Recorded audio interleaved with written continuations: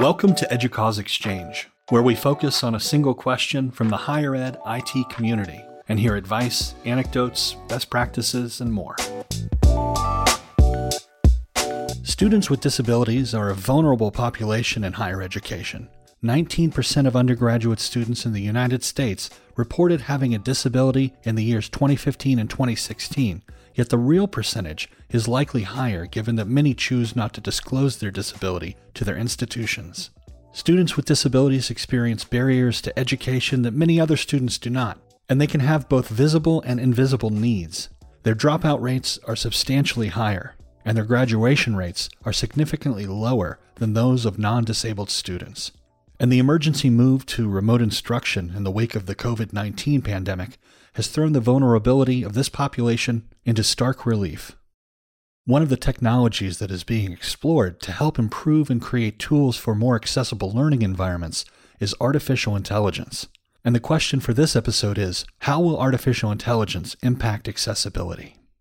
Artificial intelligence, or AI, also sometimes using the term machine learning, are really promising capabilities and technologies for accessibility and inclusion. One of the key things we see is the potential for making students more independent. That's Mark Hakkinen, Director of Digital Accessibility for Educational Testing Service, or ETS, a nonprofit organization whose mission is to help advance quality and equity in education. When talking about AI's ability to help students become more independent, he focused on three areas. One is improving the user experience for students who rely upon assistive technologies. And one of the more promising areas that we're actually applying today at ETS is the use of advanced speech synthesis technologies, which are based on machine learning models. So the quality of synthetic speech is improving rapidly, more natural, and in recent developments, we've been able to replace some human recorded audio that was used to supplement test content for students with disabilities by synthesized speech using technologies from Amazon. So we're able to, in fact, improve user experience, improve turnaround time for producing alternate format materials, and provide a much more natural and clear text-to-speech voice for the students. The other area we see is for improving our own processes. Where can AI help us produce accessible content more rapidly? Turnaround time is always significant when you have a lot of human involvement in producing things such as text descriptions or orientation information to how a student who's visually impaired may approach a complex set of test questions. And so we're looking right now at how artificial intelligence techniques can be used to automatically describe images. We're nowhere near making that operational, but the potential is at some point we can have AI-based systems do a first pass at describing content, and then subject matter experts can then spend time tweaking it or refining it or saying, hey, this is no good, we'll have to write that from scratch. The final area is really using AI and machine learning technologies to provide new ways of interacting content in an accessible manner. And the thing that I've been most excited about, as have team members that I have who are visually impaired in my group at ETS, things like the Amazon Echo provide really new ways of interacting with content through a spoken dialogue model. Again, all driven behind the scenes by AI and machine learning technologies to handle the natural language interactions. And so we're looking at things like the Echo devices changing the whole paradigm of what assistive technologies are. You can basically look at a screen reader as being a fairly mechanical process of interacting element by element through a web page, whereas AI could allow a student who is visually impaired to basically ask, well, tell me what's important on this page, or how many questions are here on the page that I'll need to answer? How long is the reading passage? Read the passage to me. And so these are capabilities that become a lot more natural in terms of interaction and perhaps more efficient from the perspective of a student who previously had to go sequentially navigating through a web content page to determine what I have to do.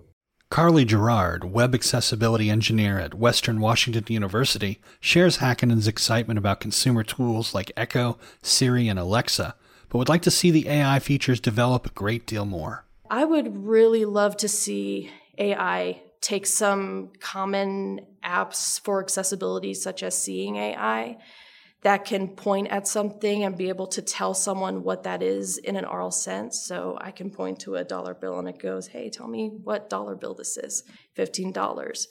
I would love it if that was just built in to smart assistants like Alexa or Siri. So I could just say something like, hey, Siri, tell me what I'm looking at. I just think that would also then maybe decrease the stigma too, where that's just part of the system that everybody uses. You don't need to go and pay for an app. It just comes on board with those devices. And I would also like to see those smart assistants be able to navigate a web page. Currently, there are screen readers available, which is great because that can easily determine the structure of a page. But again, say if maybe you're doing something in the kitchen, you're not close to a device and you're trying to get a sense of a web page, for example, or maybe you'd rather just hear it and not look at something. Maybe it's too visually stimulating. So someone could go, Alexa, tell me all the headings on a page. And that could then give someone the sense of how a page is structured and be able to figure out where to go. Or even skip content. Alexa, take me to the navigation. Take me to the footer of the page. I need contact info. So I'm not sure. I don't think I've seen smart assistants really do that. There might be some read aloud features, but just to make that more robust too, for ease of use.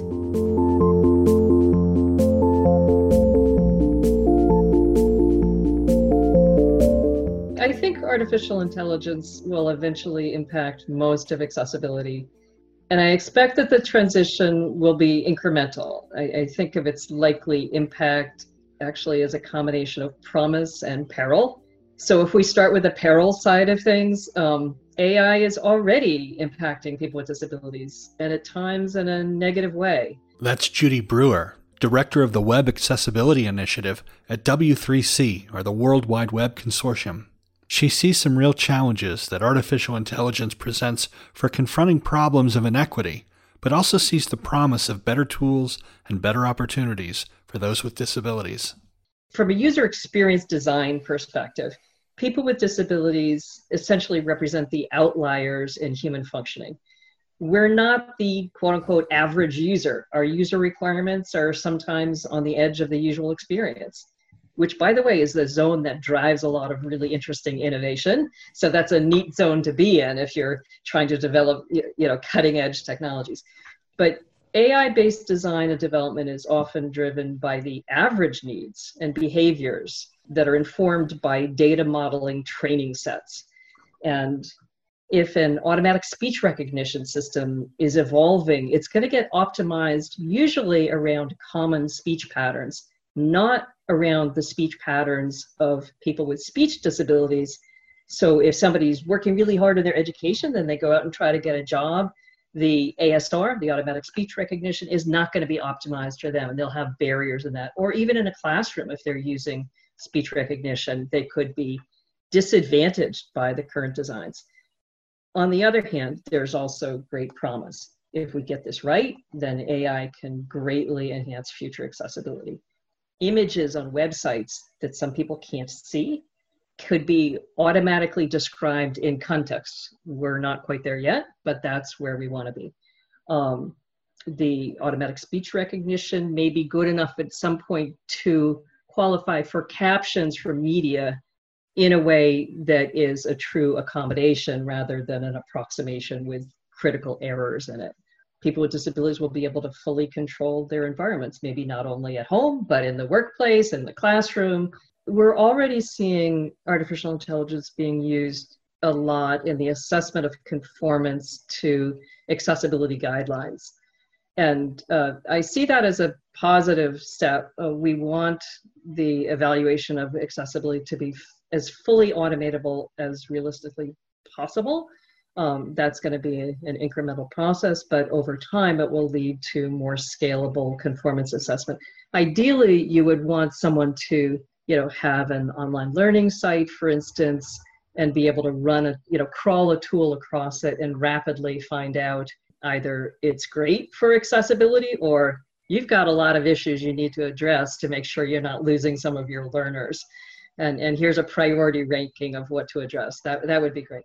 So currently we can't fully automate yet because you need some manual evaluation of usable accessibility, but the whole process is coming along. And there's lots of other ways in which AI could be helping accessibility beyond evaluation. And we look forward to all of those as well.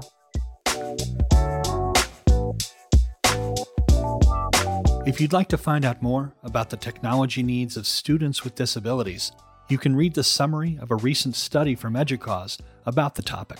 Find the article at er.educause.edu/equitable access.